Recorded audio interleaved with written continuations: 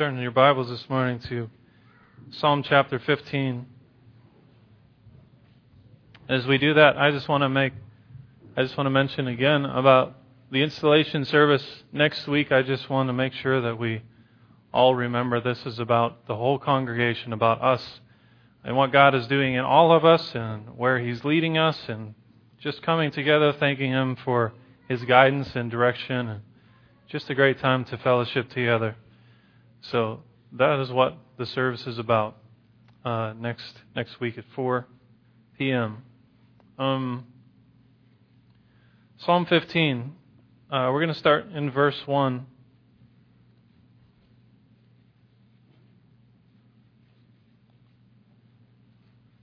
It says, Lord, who may dwell in your sanctuary, who may live on your holy hill?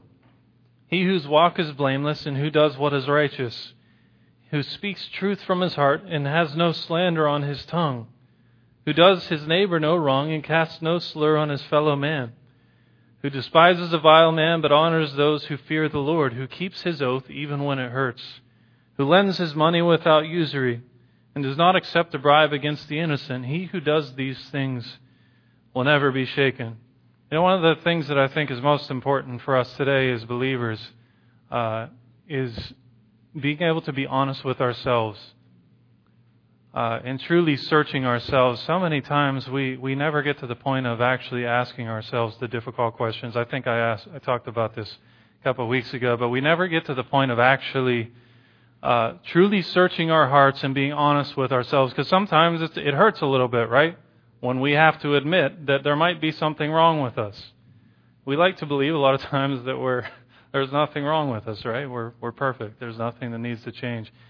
But it's so vitally important today as the church that we would search ourselves and allow the Spirit of God to search us, because you understand that God isn't going to force Himself into your life. God knows everything. He knows what's wrong in our lives. He knows what needs to change, right? But He's not going to force you to do anything. So even though God knows everything, there is something that is significant with us going before God. And as the psalmist said, search me, O God, and know my heart. That is drastically different. God knows everything, but there's something about giving Him the freedom and saying, God, I desire that you would search me and reveal my heart, that you might know me, that I might know my heart, and then we can start to move forward together. So that is so vitally important today, is the church. Chuck Swindoll wrote a book called The Church Awakening. It's a great book. But he talked in the beginning of the first chapter about how when he was younger, his grandfather had a cabin by a lake, and they would go out and go fishing and all those kind of things. And he said one day his grandfather took him out and he was out by the bank right along the lake, and he drove a stake into the ground. And he explained to Chuck Swindoll, his grandson, that they were going to measure from that stake to the edge of the lake to see how much distance was there. Because every year the waves would come in, the storms would come in, and it would take a little bit of the bank off. So they put this stake in the ground so they could measure and see how much of the bank was remaining. And the next year they came back and there was 8 inches that was gone because they had some storms and things. And he goes on to explain how they did this every year, that they would have this stake in the ground and they would measure the bank to see how much was there and how much was taken away through the year from all the storms. And he said if they wouldn't have placed that stake in the ground, you never would have noticed, right? Because erosion happens slowly. The things that happen in our lives happen very, very slowly. And it's the same way in our lives. We take the principles of God as a stake in the ground for us to understand where we stand spiritually. Where am I lacking? Where am I going? What does God desire of me?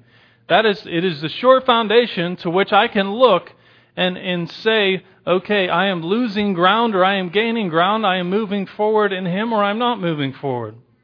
But too many times, if we're not willing to have something as a stake in the ground to gauge our growth off of, our spiritual life starts to erode, and it happens so slowly that we don't even realize it. I mean, think of somebody who I don't know, maybe they're a drug addict. Nobody woke up one day and just said, I want to be a drug addict. That's what I'm going to start doing. That's what I want to do with my life, right? It is one small decision here, and then the next day they make another small decision. They make another small decision. And finally they get to the place where they are so far out there, and it's like you wake up one day and you don't even know how you got there. It's because it happens so slowly by making bad decisions, one after another. It could be anything, not just addictions. It could be adultery. It could be anything like that. I mean, the same thing with that, with adultery. Nobody wakes up one day, has a great marriage, and they're faithful to their wife, and just say, "Well, I'm going to commit adultery today." It doesn't happen, right? It's from you making one decision, and the next day you make another decision. Next day you make another decision, and then you find yourself in a place where you never ever thought you would have been, right? Because we make bad decisions, because we didn't have something in the ground, a stake in the ground for us to evaluate ourselves and understand how I'm moving forward, or if I'm not moving forward, whatever it is. The Bible says to train yourself to be godly. Anybody that's played sports seriously, what does it take for training? You don't just walk into a gym and randomly do things, right? You have a plan. You think through what you're doing. I've been to gyms. I'm not in saying that. I am not a person who puts thought into my physical well-being ever. You can ask my wife. I'm saying that I've been to the gym doesn't mean anything, is what I'm trying to say to you. I have been to gyms in the past. But I've seen people with notebooks, and they're writing down every detail of what they're doing. They're writing how much weights they're lifting and everything. They're writing every detail of it down so they can keep track of what they are doing. The same way if you're running marathons, I would assume, because I don't run marathons. I don't run anything except for the bases in softball, and I'm worn out by the time I get to first. But if you do that seriously, you're paying attention to the time so you can understand if you are making progress or not. My point is that what is vital for us today is to have some sort of way of evaluating ourselves to understand where we are spiritually and where we're going and what God asks of us. If you look in, you don't have to go there, but 2 Timothy chapter 3 says this. He says, understand this, in the last days there will be times of difficulty, for people will be lovers of self, lovers of money, proud, arrogant, abusive, disobedient to their parents, ungrateful, unholy, heartless, unappeasable, slanderous, without self-control, brutal, not loving good, treacherous, reckless, swollen with conceit, lovers of pleasure rather than lovers of God. And so many times we read when the Bible says something like that, and we think of all the people out in the world who aren't saved that applies to. But he goes on in the end of verse 5, he says, having an appearance of godliness, but denying its power. He's talking about people in the church, people who claim to be Christians. If you read in Matthew 7, people come to Christ and they're talking about all the things that they had done in His name. They cast out demons, they had done works for Him, and Christ said what? He said, I never knew you.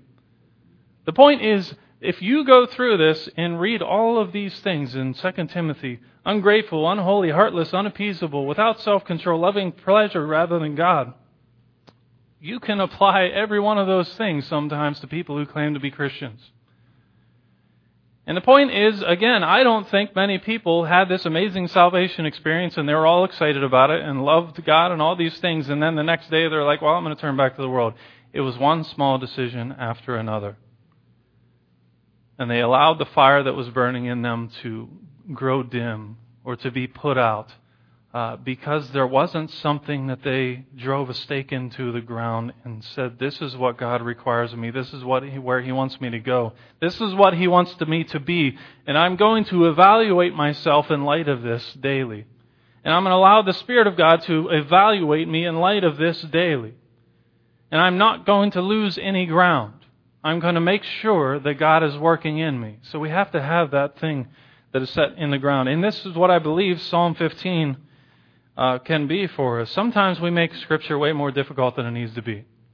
There are some things in Scripture that are difficult to understand. There are a lot of things in Scripture I don't understand. But I'm trusting that God will reveal those things. But sometimes we make the simplicity of the Scripture too difficult. Just meaning this, Psalm 15... as we walk through this, I'll explain that more. But Psalm 15 is one of those simple things that says, verse 1, it says here, Lord, who may dwell in your sanctuary, who may live on your holy hill? And then he goes on to explain the characteristics of those who would dwell on God's holy hill, meaning dwelling in God's presence. So, verse 1 here, it says, Lord, who may dwell in your sanctuary, who may live on your holy hill?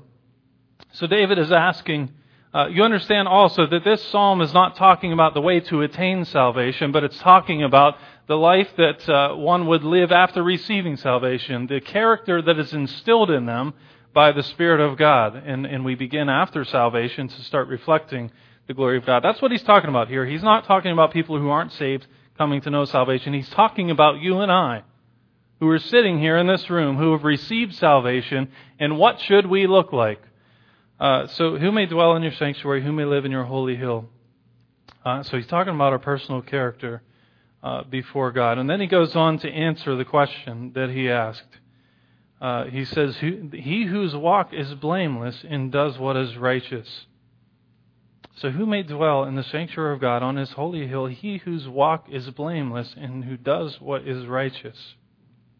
So in the scriptural sense, we're talking basically about sincerely, having an incorruptible aim at the glory of God. That everything that I do on a daily basis, number one, I would understand that worship is not a matter of us coming here and singing some songs together. Worship is considerably more than that. Worship is when I am in the workplace and I'm confronted with a difficult situation, I have the opportunity to worship God in that moment. I have the opportunity to worship myself, or I have the opportunity to worship God. I have the opportunity to do what I desire, what makes me feel good by ripping somebody apart because they did something that offends me, or I have the opportunity to hold my tongue and express the love of God and do what glorifies God. Everything that I do on a daily basis, every situation that you're confronted with, as I talked about last week, one of the most frustrating things for me is when I get on the phone with a computer and I have to give them all my information. Then you get on the phone with somebody, they transfer you somebody, you have to give them all the same information. Then they transfer you somebody else, you have to give them all the same information. For me, I don't do well in this yet. God's working on me, but that's an opportunity for me to worship God, right? What I'm saying is worship is everything that we do. So he whose walk is blameless and does what is righteous, meaning my aim is at the glory of God in everything. I desire to worship Him. I desire to glorify Him in every situation, no matter what it is. When my kids are frustrating, when they stay up all night, Jamie dealt with that last night. She let me sleep. But when life is difficult and stressful, my aim is at glorifying God. I might miss that sometime. I might fail in that. None of this is to say that we're ever going to be flawless or not make a mistake, but my aim at least was to glorify God. Even if I failed in that, my aim was at the glory of God. So in everything that we do, our aim is at the glory of God in worshiping Him in everything. So then he goes on to say, he who speaks truth from his heart. He does not say one thing and mean another. His words and professions to God and men agree with and proceed from the thoughts and purposes of his heart. So my aim is at the glory of God. And then everything that I say is out of the overflow of my desire to glorify God and worship God. You understand that as we desire to worship God, as we worship Him in everything that we say and do, as we worship Him in spirit and truth, as we take every situation every day as an opportunity to worship God, God will do something in us. He will tune your heart to walk with Him. He will tune your heart to hear His voice, to take on His character. His Spirit will enable you to live out His mission. So then, my desire is to speak. Everything that I say, my words are conditioned by my heart that is set on glorifying God. My desire and everything is to glorify Him. And then out of the overflow of that, my words come out. The Bible says in Luke chapter 6 that a good man brings good things out of the good that is stored up in his heart. An evil man brings evil out of the evil things that is stored up in his heart. That means that I have a choice what I'm going to store in my heart. That every day that I go out in the world, I have a choice what I'm going to take in. And you can evaluate your speech, and a lot of times that will tell you the things that you've been storing up in your heart. Again, the Bible says it clear. There's no way to mistake that. A good man brings good things out of the good that is stored up in his heart. If we have a hard time controlling the things that we're saying, if we have a hard time in our reactions to people, if we have a hard time with patience, all those kind of things, a good starting point is to say, what are the things that I am taking in? I'm going to be honest with you. One of the things for me is a lot of times I'll read a lot of political articles and try to keep up with that stuff, and I finally Just the other day, I had to go to a point, and I cannot take that in anymore. I can't take this in where it's one person arguing against another person, not against the substance of what they're saying, but my side's going to win. That's all it is anymore. Nobody cares about substance. It's just my side's going to beat your side. That's it. So my point is, I'm not telling you not to pay attention to political stuff. We need to be informed. We need to know what's going on. But when we are more tuned in to what's going on with the arguments in politicians than what God says in His Word, you can be sure that eventually your speech is going to start reflecting what we are taking in. And it doesn't just have to be politics. It could be anything. It could be you sitting down and watching your TV and all the things that we shouldn't be taking in as Christians. Eventually, that's going to start overflowing out of you. We have to be careful what we are taking in. So he who speaks truth from his heart, I speak truth because God has filled my heart, and my aim is at glorifying Him. And out of the overflow of what He has done in my heart, I speak. He guards his tongue. In verse 3, he says he guards his tongue. No slander is on his tongue. He who does his neighbor no wrong and casts no slur on his fellow man. So a person who will not backbite or slander, the verb is from a root signifying to go about, and conveys the idea of one who would go around from house to house spreading an evil report of his neighbor. So no slander is on his tongue. He does his neighbor no wrong and casts no slur on his fellow man. So the people that would dwell in the place of God, the people who would dwell on the holy mountain of God, is someone who would check their own tongue. And my heart, my desires would not be to go about spreading rumors about other people or talking about other people or rejoicing in the failures of other people. You know, a lot of times as Christians, we're good at that, right? I'm not saying something that's not true, but did you hear what this person did? Did you hear the way that they failed? Did you hear the way that they messed up? We're pretty good at that, right? You understand how serious God takes that. Why this would be a requirement of His people, that we wouldn't slander His people, we wouldn't do our neighbor any wrong.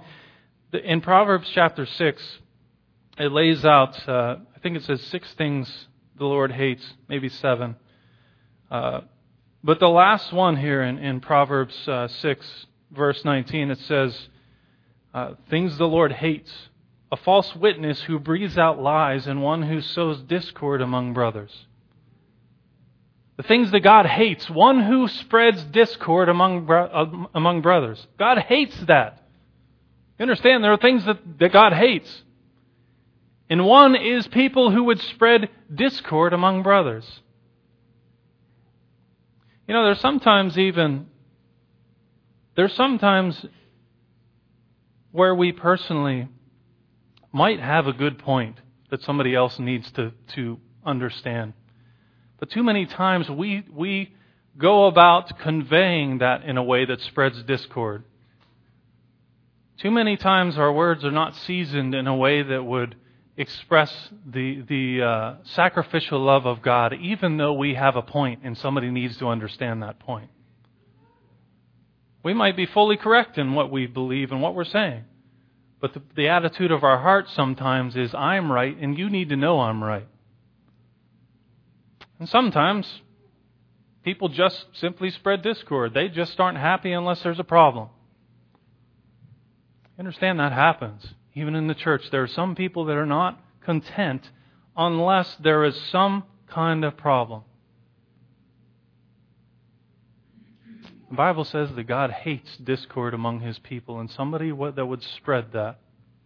My desire in everything should be to see God's people united. And even if I have a point that is correct, my ultimate desire should be that I am saying this so that we can come and be united, so that we can grow in love together. So that's what God desires. He who checks, and then the second part of this would also be that he checks the tongue of others, that he will not take up reproach against his neighbor. Retailers of gossip and scandal will find their labor lost on him. So when somebody comes to me then and says, hey, did you hear this about this person? I would say, I don't need to hear that. That's not something that's beneficial. That's not something that's helpful. And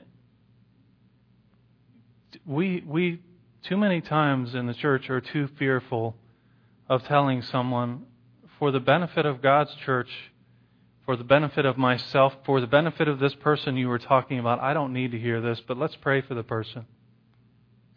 Let's pray for the person to be restored. You understand, even in whatever you can look at and say that's the most vile of sins. I love this. Oswald Chambers said something along the lines of, the most vile of sinners can never reach the bottom of God's love. Now that doesn't mean that God's going to accept their vile sin, but that means that the most vile of sinners, the people that we think are beyond saving, God still looks at them and says, I can save them. If they would turn to me, I can transform them in a way that they would look totally different than anything that they have ever done. So my point in that is that in everything that we see, everything that we're confronted with, even when we are confronted with a person who has done something that is beyond what we can even imagine, somewhere within the Christian, the follower of Christ, somewhere within our hearts should still be the desire to see that person transformed.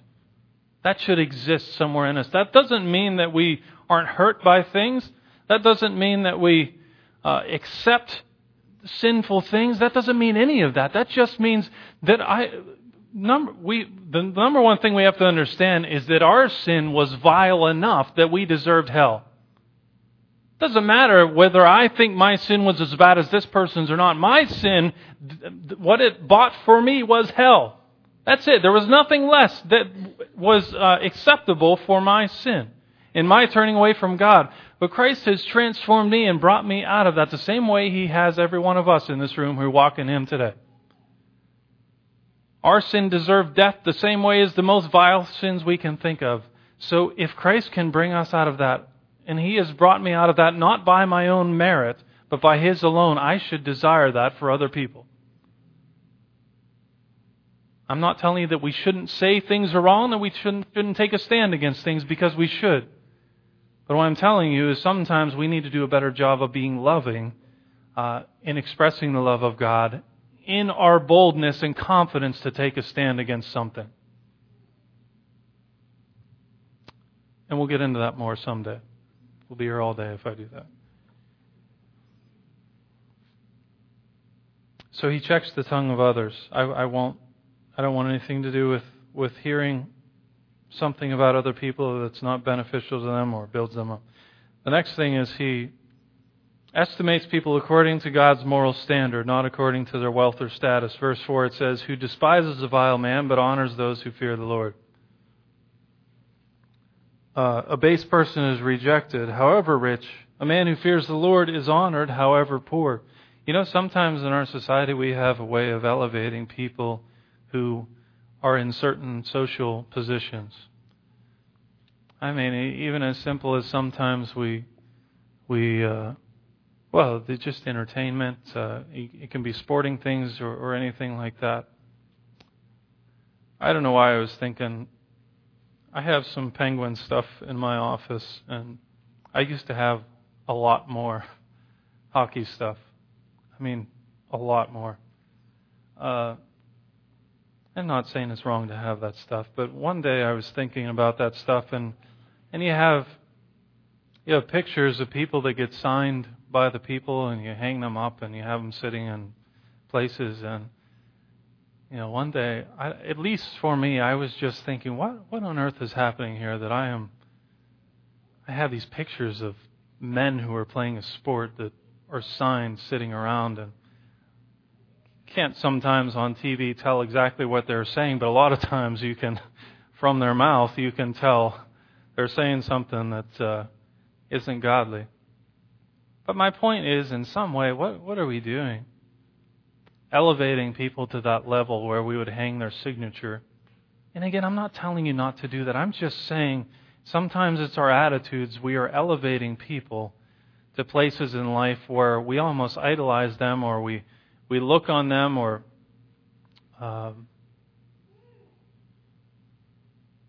just sometimes our lives are revolve around being entertained by these people. And in that, we elevate these people. And how backwards that should be sometimes.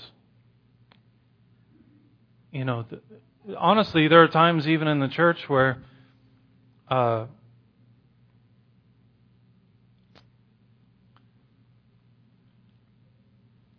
to figure out how I want to say this.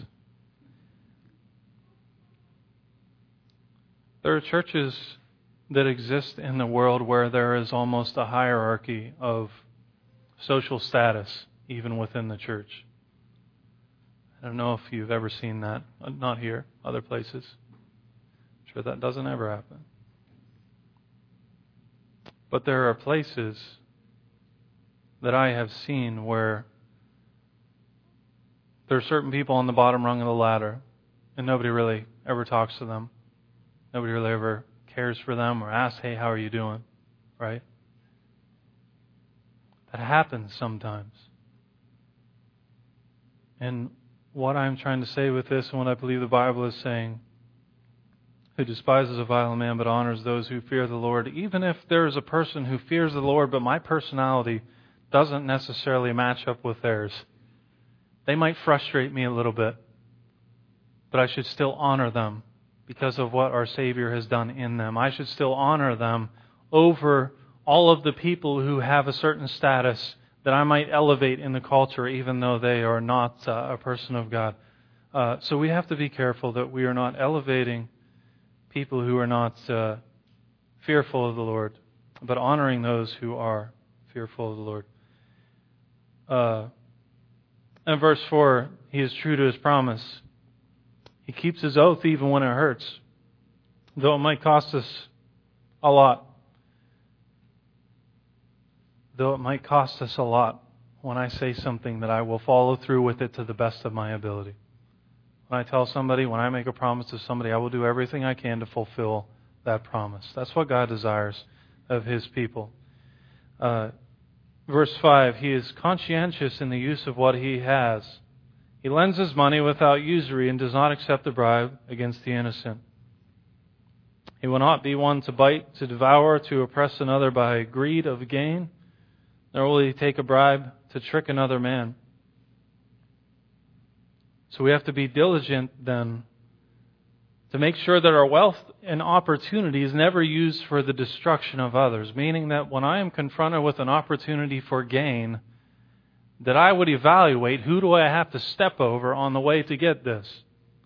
And if I am going to injure somebody along the way, intentionally, then I'm not going to do that. However financially beneficial it may be, whatever ways you can think about it, not just financial, it could be anything, but whatever, if something is beneficial for me, an opportunity or financial gain, I would never pursue that if I am going to have to purposely injure people on the way. And my desire would be to glorify God in that. And I would rather take a smaller paycheck than to injure somebody else, purposely.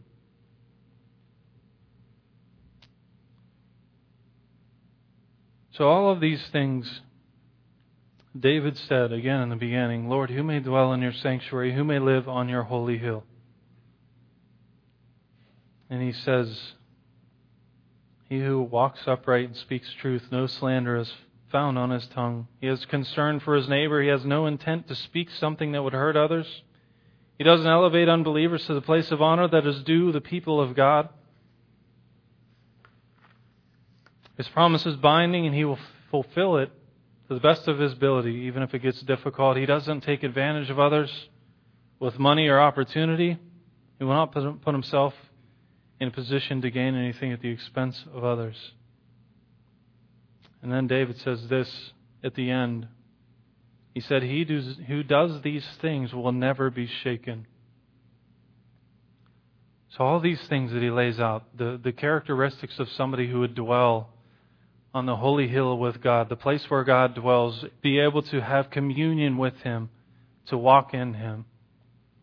He who does these things will never be shaken. You see, I don't have to use my opportunity to injure others for gain myself, because I serve the God that will never be shaken. I don't have to work to gain things because I serve the one who is my provision. Everything that I have is because of Him in the first place. So if I trust in Him, I don't have to injure others to try to get things. I don't have to speak badly of others to try to make myself feel better. Because I serve the one who gives me worth. My worth isn't dependent on somebody else failing or evaluating myself in light of somebody else. My worth is found in Christ alone. That's it. I don't need anything else. So as the worship team comes up today, and we end here, you know, so many times people want to know what is God's will for my life. And a lot of times that means where am I going to be in 5 years? What work is God going to have me do? What are things going to look like? Am I ever going to have this or that in my life? Is this what God's going to have me do? You understand that so many times we overcomplicate that also. That is the totally wrong question. If we want to know God's will for our life, we should look no further than Psalm 15. God's will for my life is that I would walk blamelessly and do what is righteous, that I would speak truth, that I wouldn't slander people, I wouldn't do any wrong to my neighbors or cast slur on fellow men. His desire is that I would despise a vile man, but honor those who fear the Lord. His desire is that I would keep an oath even when it hurts. His desire is that I would use my money to honor Him. That's what God's will is for our lives. That's what His will is. We don't have to look off in the distant future and wonder what God's will is for my life. God's will for my life is to be conformed to His image, that I would reflect His character in everything, in all of my actions. That is His will for my life. His will for my life is that when we go out into our workplaces tomorrow, or you're with family, or whatever situation you're dealing with, that you would have your incorruptible aim on Him at glorifying Him. That is His desire, His will for you. That's it. And if you do those things, He will show you what job you're going to work or where you're going to go, or He'll lead you one step at a time into all those things off in the future. But too many times we spend all of our time worrying about those things off in the distant future, and we miss what He wants to do in me now. God's will is my holiness. That's it. You can leave it at that. What does God desire of me? He desires that you would reflect His character. And besides that, anything in the future, we leave that to Him. We don't need to worry about those things. So as His church, as the Bars Mill Church of God, and individually as those who compose the church, if that stake, Psalm 15 was the stake pounded in the ground for you to evaluate the erosion, where would you say that you stand today? Have you grown from where you were 6 months ago, or a year ago, or 2 years ago, or 20 years ago? And that stake will be in the ground for you to next year look back and say, I have taken steps forward. And I can see the blessings that God has poured out into my life because He has not allowed me to be the person that I was. Because I aim my life at working for His glory, at glorifying Him in all things, and the blessings of God flow into my life and transform my heart to reflect His character out of that. So today, again, we have the opportunity to use the altars. If there's something that God is speaking to you about, if there are ways that you desire for Him to help you take steps forward, come today. If you just want to come to the altar today with thankfulness and joy for what God has done in you, come today. You can do that at your seat. You can do that whatever you want to do. But do not miss, again today, do not miss what God wants to do in you. God speaks to us through His Word, but it takes us desiring to apply His Word. It takes us desiring. This is the last thing I'll say, I promise.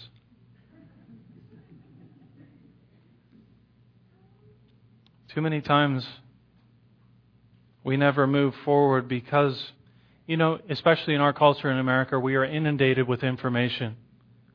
You can go to a Christian bookstore and there are countless books all over the shelves that most of the time give you contradictory information about things that you're trying to study, contradicting other books they have in there. But Or you can get on YouTube and you can hear a million different sermons about anything. We have Christian radio stations. We get emails. We get texts of scriptures of the day. We have all these things that inundate us with information, Christian information. But so many times we go somewhere and we hear a sermon or we read a book and something really stands out to us and God speaks to us and the next day we're on to the next thing. We just hear things and never get to the point of actually determining what does this mean for my life? What do I do with this? If God is saying all these things in Psalm 15, what does that mean for how I have acted, how I have been, how I am now, and where I am going? What does that mean for me? I'm just saying, too many times we miss things because we're not willing to stop and evaluate it. So today, as we pray, as we move towards closing, just take some moments to evaluate what God is doing or what you need Him to do in life. God, we thank you today again for the opportunity to worship you and to be together. Father, we thank you for your living word. It is living and active and able to cut deep within our souls. And Father, we pray today through your word that you would cut away the things within us that keep us at a distance from you. Cut away anything that would be our own human desires or intentions. Father, help us to fix our eyes on you and have an incorruptible aim at your glory at all times in everything that we do. Father, we love you today. We glorify you. It's your name we pray. Amen. If you please stand and take your hymnals and turn to page 103. 103.